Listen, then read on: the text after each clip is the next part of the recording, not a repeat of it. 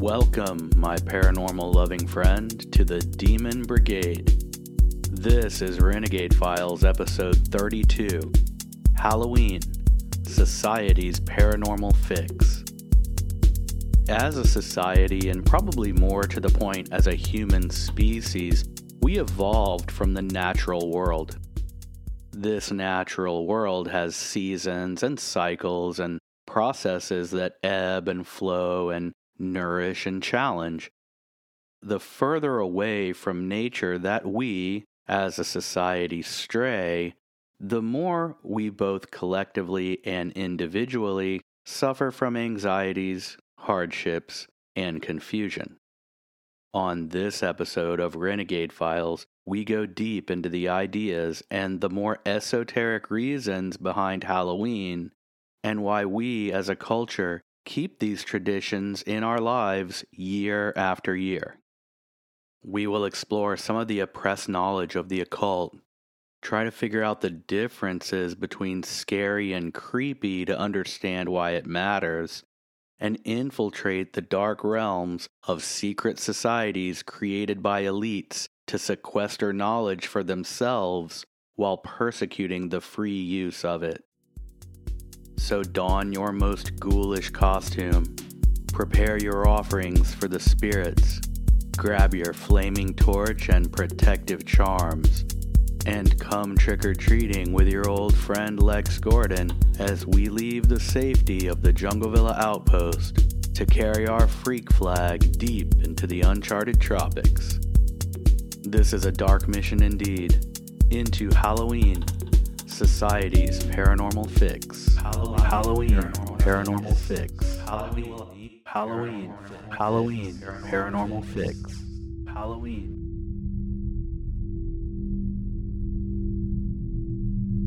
As far as holidays go, particularly in the West, Halloween is extremely unique. It is a time when we as a society can indulge our curiosity and speculation into the paranormal world. It's the end of our calendar year, and this is traditionally the last harvest before winter. The leaves fall. All of this becomes symbolic for the end of life or lives, symbolic of death, decay, and the afterlife. All of that is associated with Halloween. The witch, one of the most persistent symbols of Halloween, one of the most popular costumes year after year, a perennial character in movies, decorations, old stories, toys. All of this unites witches with Halloween because the witches understand the cycles of nature, the cycles of death, the process of decay, and the macabre motifs. The witch's calendar is a circle. The Wiccans call it the Wheel of the Year. Samhain, that's the old Celtic word Samhain, or Halloween, is both the end of that year and the beginning of the next. These are very real, very grounded, and very natural ideas. So the Wiccan Wheel of the Year, or the witch's calendar, is based on the cycles of the sun and the seasons of the earth. When you really consider it and you begin to think of the passage of time in these cyclical, seasonal ways, it puts you in harmony with nature, the process of the earth and the cosmos. It makes you understand that death for the leaf is just the nourishment for the greater tree itself, and that process is never ending. In a strange way, it removes the anxiety and fear of our one apparent life that we cling to so desperately, and that's a normal, natural, healthy thing. But to live in fear of losing it with every step you take and every breath you make, or whatever they say, is a terrible situation, and it only becomes when we fully separate our one individual self from the greater connection of the natural world. And the further away we get from the natural world as a society, the more acute that anxiety becomes. A person or a culture in harmony with those natural forces becomes independent, powerful, and wise. Those are the attributes that are being oppressed when the patriarchal, monotheistic religions persecute and suppress the pagan nature religions like witchcraft. So, in that sense, the idea of the Wicked Witch is just a psyop. The specter of the malicious black magic crone was created by aligning the natural wise woman with the devil, which was a strictly Christian idea then and now. Pagan witches tuned to the cycles of nature and the powers they saw at work in the sun, the moon, the gardens, and the woods. And the Christian Satan was not among those. To this day, we associate witches, witchcraft, pagan ideas, and even the very word pagan with the devil only because of centuries of propaganda. Systematic, orchestrated, and deliberate. This was generated by the ruling elite as a way to marginalize free thinking, personal connections to the earth, and magic, which is nothing more than the application of those older Hermetic ideas of as above, so below, thoughts create things, you get what you expect, and every action has a reaction, or you reap what you sow. These ancient ideas constantly become the newest discoveries of science, time and time again. These principles and ideas work miraculously for the individual, but they do not work for the ruling elite. That's why the ruling elite vilifies them and marginalizes them, even as they form secret societies to learn them. So one of the most powerful ideas in that little collection of ideas is that idea of you reap what you sow, cause and effect. This is, as the Merovingian said in the Matrix movies, the only one true law. Cause and effect. You reap what you sow. And if you really look at modern culture, what we are seeing is the degradation of that idea, or the attempted degradation of that idea. In other words, it's the sowing which is being removed from the reaping. So, in other words, a stripping away of consequence, or an attempt to strip away consequence. So, no one is accountable for their actions. A shoplifter is let to walk out of the store. A kid who gets in trouble at school doesn't get punished. Someone who doesn't perform their job can't be fired. And on and on and on and on. So what we quickly see is that much of, if not all, of the unrest in our society can be attributed to turning away from those natural ideas, turning away from those old earth-based systems that connected us to nature, connected us to each other, and told us that for every action there is an equal and opposite reaction. In other words, for every gain there is a cost. What you reap is what you sow. And this is not some new revolutionary idea. This is an old observation of the way things actually work. This is not a theory. This is probably one of the only things that has been proven to us time and time and time again. And when we try to upend that with our intellect, we run into walls at every turn. You cannot plant a carrot seed and expect that plant to grow up and grow an apple. That's what it means when they say you reap what you sow. What you plant is what you get. And it works across all manner of society. It works across all manner of endeavor.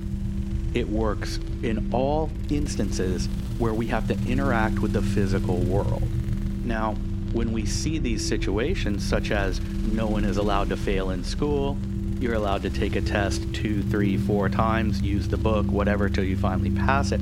What that's doing is failing to teach people that what you reap is what you sow, but the students involved in that situation are never able to escape the universal law that what you reap is what you sow, and so therefore they sow an inferior education, and then what they reap is they can't perform when they get out of school. So that's just one example, and it's the example of the old traditions of what could be considered the pagan rules or the pagan observations or the natural ideas that have proven to be true perennially, that the stripping away of that knowledge creates chaos. But as a whole, strictly speaking, this episode isn't a sociology class. It is looking into this idea that society needs the paranormal, and Halloween provides that fix. So let's look into Halloween beyond those little 2 or 3 sound bites that we always get about why they carve pumpkins and why kids dress up, and see if we can get a little bit more of a handle on the importance of Halloween and the reasons that we, as a culture, keep it around. When we start to look into Halloween, what we find quickly is that the traditions surrounding the holiday have been around for over 2,000 years. The modern customs draw from Celtic roots. Essentially, these older Celtic pagan ideas were transferred into the modern culture that we have, and we know that the history of those classic traditions like jack-o'-lanterns and trick-or-treating find their correlate back in the pagan traditions of the very earliest days of society. Trick-or-treating, it's believed, comes from various Halloween traditions that were combined. Some of the customs which have affected American trick-or-treating include what's called souling, murmuring, and guising. It's a common belief that during Halloween, and this is an old pagan idea, that the veil between the realm of the living and the spirit realm is at its thinnest, and so therefore the spirits can move freely into the physical world, and people in the physical world can interact more easily with those beings in the spirit world. The more dramatic horror movie version of that is the dead can walk the earth kind of thing, right? So holding to this pagan belief, families would place offerings of fruit or food or bread outside their doors to appease the spirits as they wandered, to essentially keep them out of their homes, and to sort of reward and say thank you to any of their ancestors that might be stopping by, for the night. What happened is these were very poor times, so the poor would go around and steal the food, and people would try to run them off. And then kids would go around to get the treats, like the apples or the little cakes that might have been left out. And since the belief was that the spirits were roaming the earth, and that's why the food was put there in the first place, the children started to dress up to imitate the spirits so that they could sneak up dressed as a ghost and get the little cupcakes or whatever had been left out there for the spirits. This sort of evolved into what they called going souling, because one of the things that they would bake and put on the doorstep would be soul cakes. They were just called that because they were given to the spirits. So when the Christian church began to try to assert its power, they suggested that instead of leaving soul cakes, you would say prayers to dead relatives. So in medieval Europe, the emerging church encouraged members to participate in souling, which would be praying for the souls instead of physically leaving soul cakes out for the spirits of the dead. It was a way to sort of move away from that older pagan tradition in a very physical way and move it into the spirit world, which was the providence of the church. So then we have the tradition of mummering, and I may have said murmuring earlier, but mummering is when people would dress up and go door to door and offer to do things in exchange for these treats. So they would dance or they would sing. The tradition of Christmas caroling is very similar to this, and it's unique as far as Halloween goes because mummering or mummers didn't necessarily occur only on Halloween. They would do it at other times, even Easter. The third sort of tradition that we have is called guising, and it's also related to murmuring, except it's got a few more tricks in the mix. Scottish geysers were usually kids, and they would dress up in disguises and go door to door and do tricks in exchange for prizes or food, and that's where trick-or-treating comes from. They would go to affluent neighborhoods and tell jokes and dance and do little magic tricks and try to get treats for it. So it seems like the combination of those three traditions evolved into what we know or what we knew as trick-or-treating. The tradition of wearing costumes on Halloween is one of the oldest. It goes back 2,000 years to the festival of Samhain that was performed by the Celtic pagans. The idea was trying to blend in with all of the other dead spirits walking around. We have this common costume of the era being like an animal head or skull worn over your head, animal skins on your body. This sounds weird to us in the modern day, but these were harsher times, and they were already slaughtering animals for their fur. They had skulls more accessible than we might. So these were like early masks, and of course they made masks as well. The costume as a disguise seemed like a good idea because people continued to fear ghosts and ghouls and other spirits, especially on Halloween night. We also have this more fairy realm tradition of the wild hunt. And the idea of the wild hunt was that fairies would come down out of the hills, they would move into the cities, and they would cause havoc, and they would torture you, and they would do all kinds of nefarious deeds, and that one way that you could confuse them was to wear your clothes inside out or backwards, and that would always throw them off, or wear like a steel amulet. So this idea of disguising yourself or trying to trick the fairies on the night of the wild hunt, combined with the ideas that the veil between the spirit world and the real world is at its thinnest on Halloween or Samhain, those things sort of combined over centuries to create the modern version of dressing up on Halloween. So it's kind of cool. It's interesting how those ideas persist.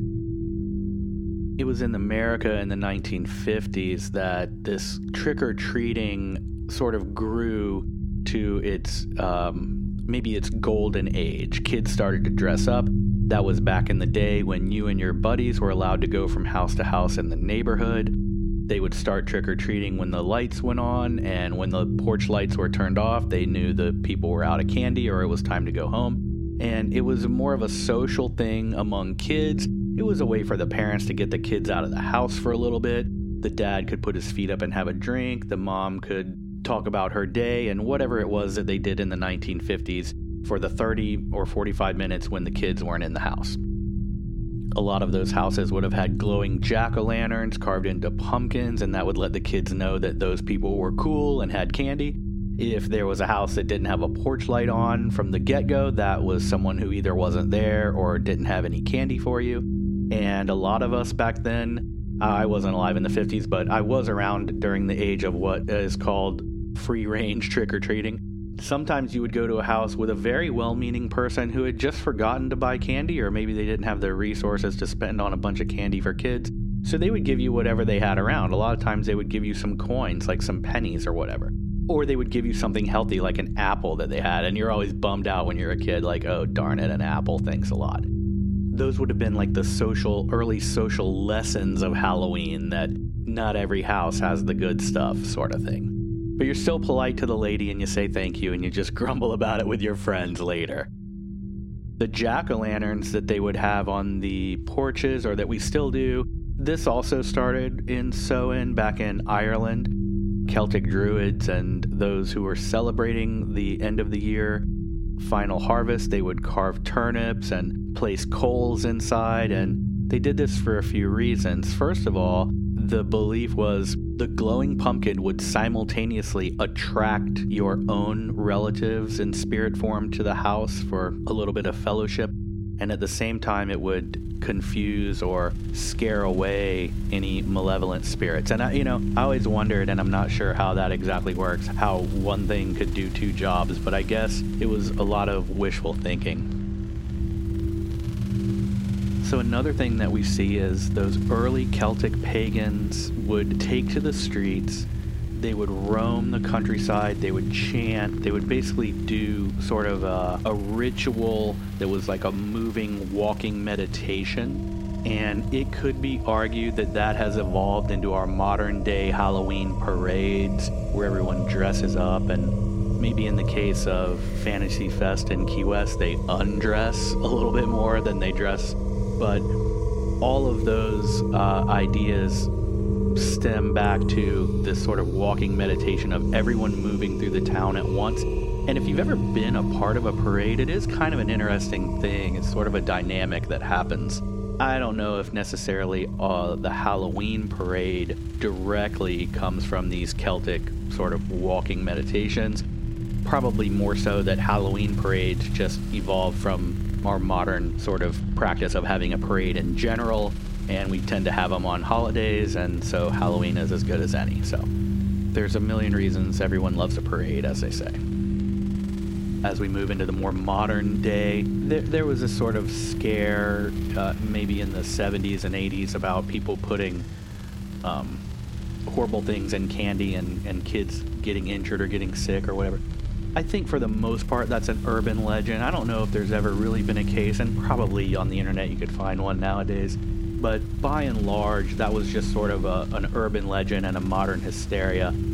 It's interesting, and it would be interesting to really drill down and see what the origins of that were, if you could find it. I expect that it's just sort of another way to kind of reel in this socialization. As we see in the darker version of societal control, we see it over and over again. We see an evolution toward a stay-at-home kind of directive. As a result, Halloween has, I would say in the last 2 decades, permeated into a bunch of different versions of that. They have a little thing now that's called Trunk or Treat, and so everyone in the neighborhood goes down to the park and they park their cars and they open their trunks, and mostly it's like people that know each other and do it. It's interesting because it's not that different than going from house to house. Why is all of a sudden candy given to you out of the back of a car safer than giving to you out of a front door? I don't really know. I remember I went to a car show last year, and it was right around Halloween, and it was really cool, and all the cars sort of either were decorated for Halloween or had skeletons in the driver's seat, that kind of thing. And all of those people had their trunks open, and they had candy in there and little dolls and all kinds of Halloween paraphernalia. And most of the people at the car show were dressed up, especially the kids, and everyone sort of went around to the cars in the car show and got candy. It was cool. It was interesting. It's kind of a mashup of car show and Halloween trick-or-treating event. Anyway, there's other things that we do nowadays. We have ghost tours. A lot of the big cities have ghost tours. You know, a lot of times they'll be walking or they'll be on a little train or what have you. A scripted sort of presentation in some of the cases, better than others. A lot of places have haunted pub crawls, which introduces another kind of spirit into the equation, alcohol, and that can be fun. If you're walking and you have a safe way home and all of that, you go around. And if you have an interesting host and someone who knows the history and knows a lot of stories, it can be really, really fun to do those sort of things. I know St. Augustine has some good ones, and that's in my neck of the woods, and, you know, it'd be really cool to go there. I have plans to do an episode from St. Augustine. We'll put that into one of our Ghost File episodes. And another relatively modern development as far as Halloween goes is this idea of the haunted house. For the most part, haunted houses are believed to have started around the 19th century in London. There was Marie Tussaud's wax figure museum, which was called the Chamber of Horrors. Later, we have a first haunted attraction on record, which was the Edwardian Fair Ghost House in the United Kingdom. Thespians would be in there, and they would scare. It was no different than our modern haunted house, probably a little more classy, I would guess. The modern version of the haunted house got a few boosts. It was sometime in the 1950s when the idea of trick-or-treating started leaning heavily to the trick side. And you have older kids getting out there. You have the event of the automobile, so that some teenagers actually have cars so they can travel to the next town, where they can engage in a little more mischief and then maybe drive home and not get in as much trouble as they would if they did it across the street in their own neighborhood. slowly but surely, Halloween sort of became this night where young people, for the most part, young adults and teenagers, would basically just raise hell. I'm not sure how much damage was done in the beginning. Started out as, egging a house or toilet papering a car or maybe small acts of vandalism, but it sort of escalated. I remember reading an article that said in Detroit it got particularly bad. Arson and fires, and they would do all kinds of crazy stuff, vandalize graveyards and light churches on fire, and all manner of calamity. The haunted house was an initiative in the beginning to give the unruly teenagers something to do on Halloween night. They turned it into a fundraiser, and actually it worked really well. The article that I read charted the uprise of haunted houses on Halloween and leading up to Halloween, and overlaid a graph of destructive vandalism on Halloween, and there's absolutely an inverse relationship. As haunted houses became more prevalent and better and more popular and became seen as something to do on Halloween night, there was a direct decline in what we would call damaging shenanigans on Halloween. So a decline in fires and vandalism and true acts of debauchery on Halloween. That's a really good thing, and it's a good example of a situation where society on its own came up with a solution, and the solution, for the most part, worked. Another thing that gave the haunted houses a boost was Disneyland and their opening of the Haunted Mansion in 1969. This was a huge success. Walt Disney and his Haunted Mansion not only brought the creepy and the macabre and this sort of paranormal aspect to Disney World, or at least brought it out in the open, but the Haunted Mansion benefited from the advertising apparatus of Walt Disney's corporation, so Disney.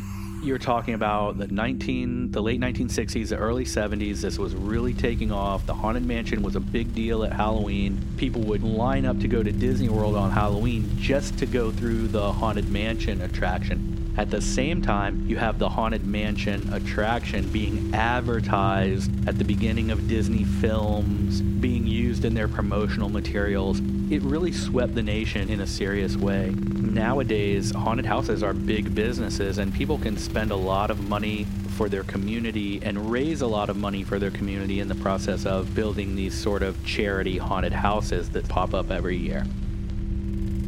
Another tradition that I've read about, and it's not something that I've ever seen, maybe you could drop us a comment on the Instagram page if you've ever done this or know about it, but it's called pumpkin chunking, or throwing pumpkins apparently.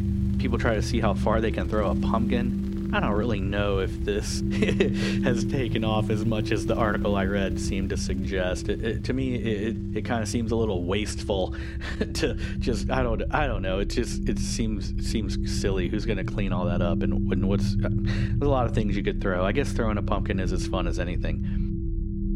Another thing that we've sort of brought into the modern day from the older tradition is a hayride, where in the rural areas of actual farms, at this time the farmers would be harvesting hay. So it's at the end of the year, winter hasn't fully set in, the hay is full and tall and ripe, and so the farmers would bale the hay in the fields.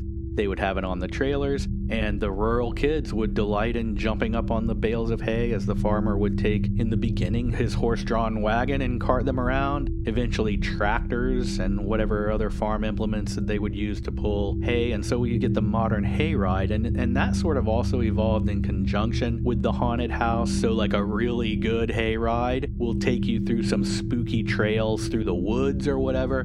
Along the way, you'll have ghosts and specters and people that are there to jump out and scare the kids on the hayride. And those can be really, really good because you're almost on this tram. You're not really worried about them getting up there and getting you, but it's just great fun. And I think that's something that if you've never done it, if you can find a good one, those are really cool. It's just a great tradition. It's also neat because it's something that's outside. You're in the natural world for the most part. You can smell the smoke of a nearby fireplace, cool air on your skin, the whole thing. You can scream as loud as you want. Being outside, going on a really cool hayride, it's the best. we went over some of those esoteric connections of Halloween in the beginning of the episode. I just want to dive into that a little bit more, and be sure to stay tuned to the very end because we're going to have a little Halloween trivia quiz, and that's going to be really fun. So 10 questions, all Halloween trivia, coming up. Returning back to this theme that we sort of touched on in the beginning of the episode, we have Halloween being associated with witches. We wouldn't have witches without witchcraft. And if you go back far enough, you find that essentially what could be called the ruling elite, they basically aligned the witches and their witchcraft and all of their shenanigans with the Christian devil, which is any Wiccan or any pagan witch will tell you that there is no devil or Satan in their religion. That whole thing has been convoluted and twisted by the powers that be to cast those natural ideas into the fringe. Why? Because they're powerful and they're productive. The ruling elite doesn't want people thinking for themselves, accomplishing their goals on their own through the power of positive thinking and the law of attraction, and having a complete understanding of cause and effect and action and reaction. And that's a fascinating way to look at this. You got to kind of take a step back sometimes and realize that things aren't always what they seem. And it's interesting that Halloween persists in spite of it. And that brings up another point, which maybe isn't so conspiracy focused, but that is society has a need for the paranormal. We have a desire to go into the unknown, to peek around the crypt corner, so to speak. We wonder what happens in the afterlife, and Halloween is a time for us to indulge our theories about it. It's a time when we can take a trip into the darker realms, so to speak. Those are areas of our society that are very valuable. If nothing else, it's a contrast to the good. It's not necessarily always a devilish recruitment that we're talking about. It's a supernatural that begs to be explored. Earlier, I had said that we're going to analyze this idea, what's the difference between scary and creepy, okay? These are words that we throw around all the time, scary, creepy, and because we intuitively imagine that we know exactly what they mean, we never really think about the definition, and especially with the terms scary and creepy, they kind of are used interchangeably. Now, this is outside of the realm of the modern version of like a creepy guy or someone who's a potential pervert or something. That's become a slang term that gets thrown around. But when we're talking about being frightened and we're talking about something that causes you to be scared, the idea of the difference between scary and creepy becomes very subtle but important. Scary is something that induces fear. The definition is causing fright or alarm, something that creates this sudden panic or instigates you to flight. Many things can be scary. A lion popping out of the tree line when you're in a field and you realize he's headed toward you, that's scary, right?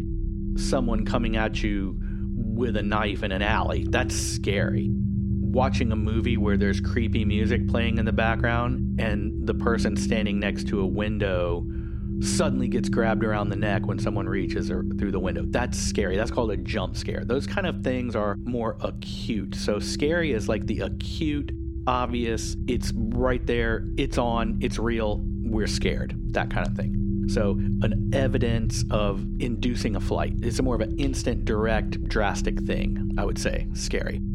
Creepy, on the other hand, is more the build-up to the scare, almost, in a certain way. I'm going to read to you, this is a definition from Francis T. McAndrew and Sarah S. Koenigke from Knox College, and their article called On the Nature of Creepiness. Their definition is, quote, creepiness is anxiety aroused by the ambiguity of whether there is something to fear or not, and or by the ambiguity of the precise nature of the threat. That's a much more subtle thing than just being scared. Creepiness, in other words, is that feeling aroused by not knowing if something is really dangerous or not having a full grasp of the threat, right? So an example would be particularly in the movies, a little kid in a nightgown standing with his arms by his side and staring at you silently.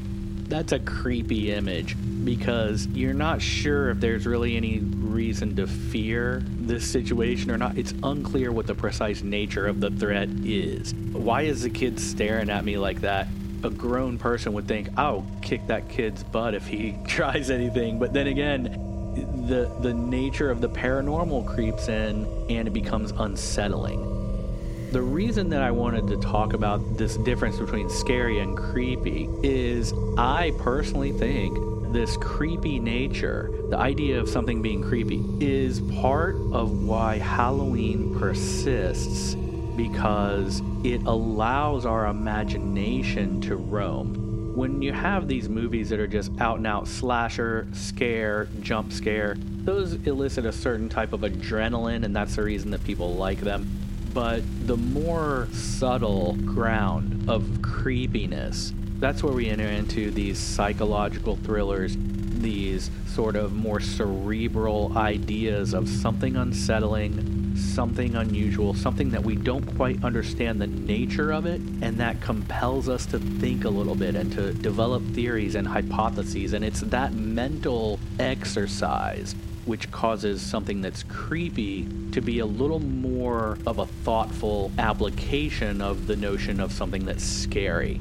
And I think it's our need to constantly explore and our need to understand the paranormal, which drives us, and the notion of something that's creepy is the manifestation of those desires. And I think that's, by and large, a big reason for why our fascination with Halloween persists and our fascination with the paranormal persists.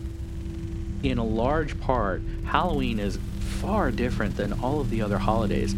Let's think about how and why, just as we sort of come to the end here, before we do our cool Halloween trivia quiz.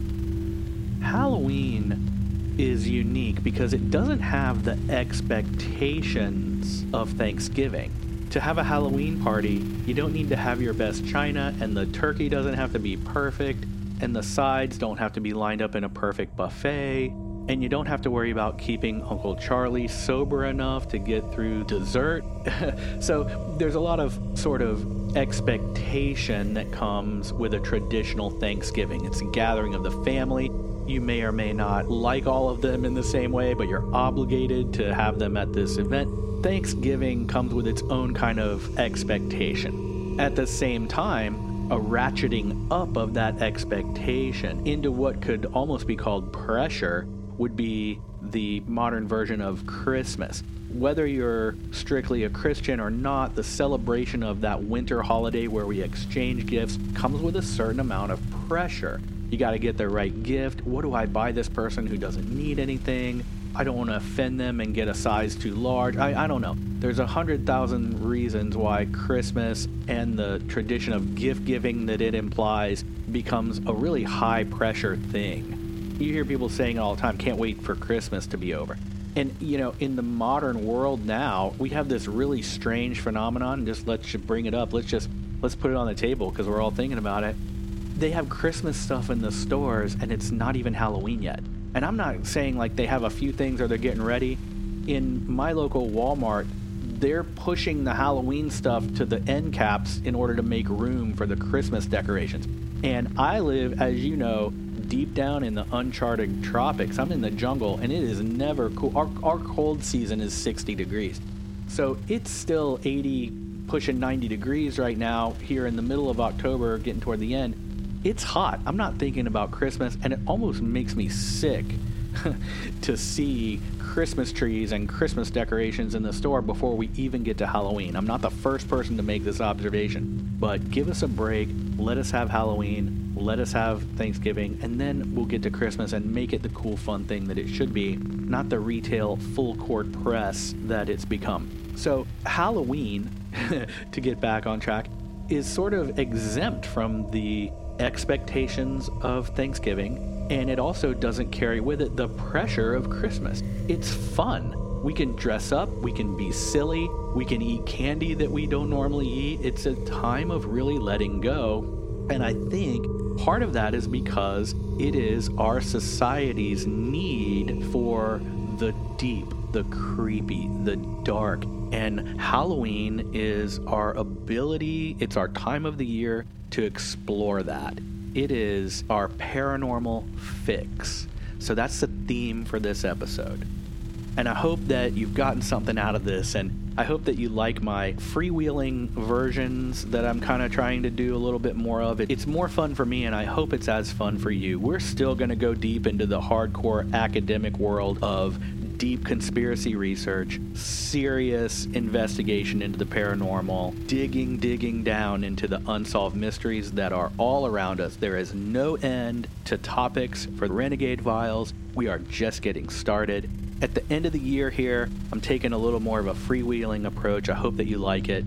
And don't worry, we still have deep research, we still have stuff to get into, and we're never going to get away from that core of the Renegade Files, which I know you love, and I do too. I love doing that. But sometimes it's good to just breathe a little bit and stretch and get into something fun. And Halloween and society's paranormal fix, our fascination with the dark, the macabre, and the ways that this sort of pagan ideas of connecting to nature and making your own way comes into conflict with the ruling elite, and the fact that they have persistently and for decades marginalized those ideas is a very interesting take on Halloween. I hope you got at least a little bit out of that like I did.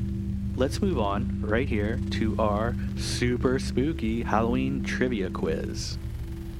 Here we go. 10 questions all about at least the general subject of Halloween. Get your pen and paper ready, or get your note app on your phone ready. Don't use Google, and don't cheat, because no one likes a cheater. Use the old brain and try to really come up with these answers on your own. So here we go. Question number 1. A native of England, Gerald Gardner is considered the founder of what modern witchcraft religion? That's question number 1. A native of England, Gerald Gardner is considered the founder of what modern witchcraft religion? Question number 2 is multiple choice. In the early 1800s, a Tennessee family was haunted for years by a phantom witch named Kate. What nickname does this witchy haunting go by? Is it A, the Blair Witch, B, the Bell Witch, C, Whiskey Witch, or D, the Old Sugar Spook? Question number 3. Reported to have held the Russian royal family of the early 1900s in a destructive spell, name this sorcerer who was also known as the Mad Monk. Question number 4.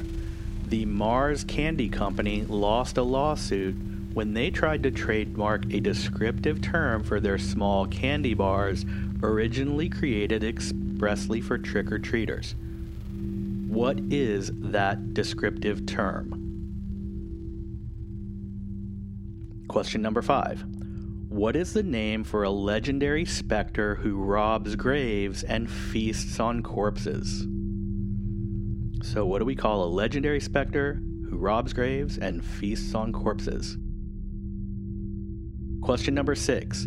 According to an October 14, 2022 Newswire article called The Making of a Halloween Tradition, what American Halloween tradition gained popularity as a way to reduce Halloween vandalism and mischief by giving teenagers something to do on Halloween night? If you paid attention, you may already know the answer to that. Question number 7, also multiple choice. What is the name of the band who plays at the Yule Ball in Hogwarts in Goblet of Fire? Is it A, the Dead Kennedys, B, Anthrax, C, Heavy Metal Alchemy, or D, the Weird Sisters? So, of those multiple choices, which one is the band who plays at the Yule Ball at Hogwarts in Goblet of Fire? Question number 8, true or false?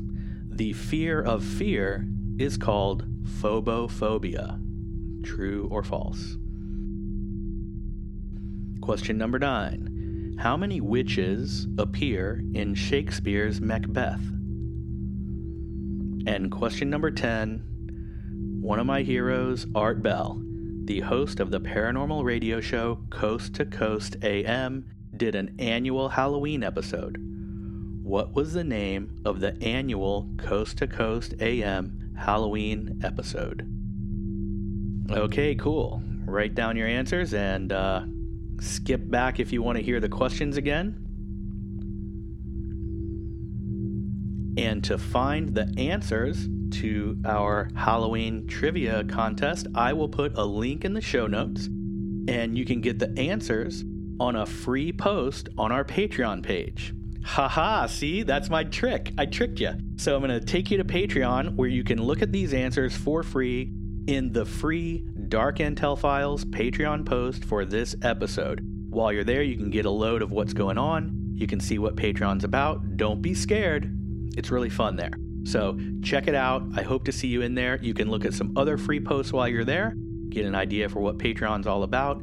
And deep down, what it's about is helping this show stay free and ad-free. And so you can see the trivia answers there for free. You can see some other free posts. And if you have the means, it would really be a huge help to me if you like the show, that you could join Patreon and for a really small amount, help the show survive, help me thrive, and help me bring you more shows like this. I also want to say a really special thank you to everyone who is already a member of the Renegade Files Agency on Patreon. You make the show possible, and it's a big deal to me, and I really do appreciate it, so thank you again. That's all I got for you. That's the end of our Halloween Society Paranormal Fix episode.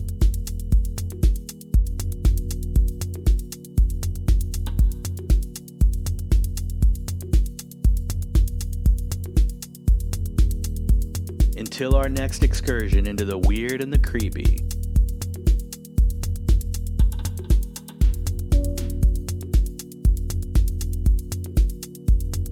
I'm your host, Lex Gordon.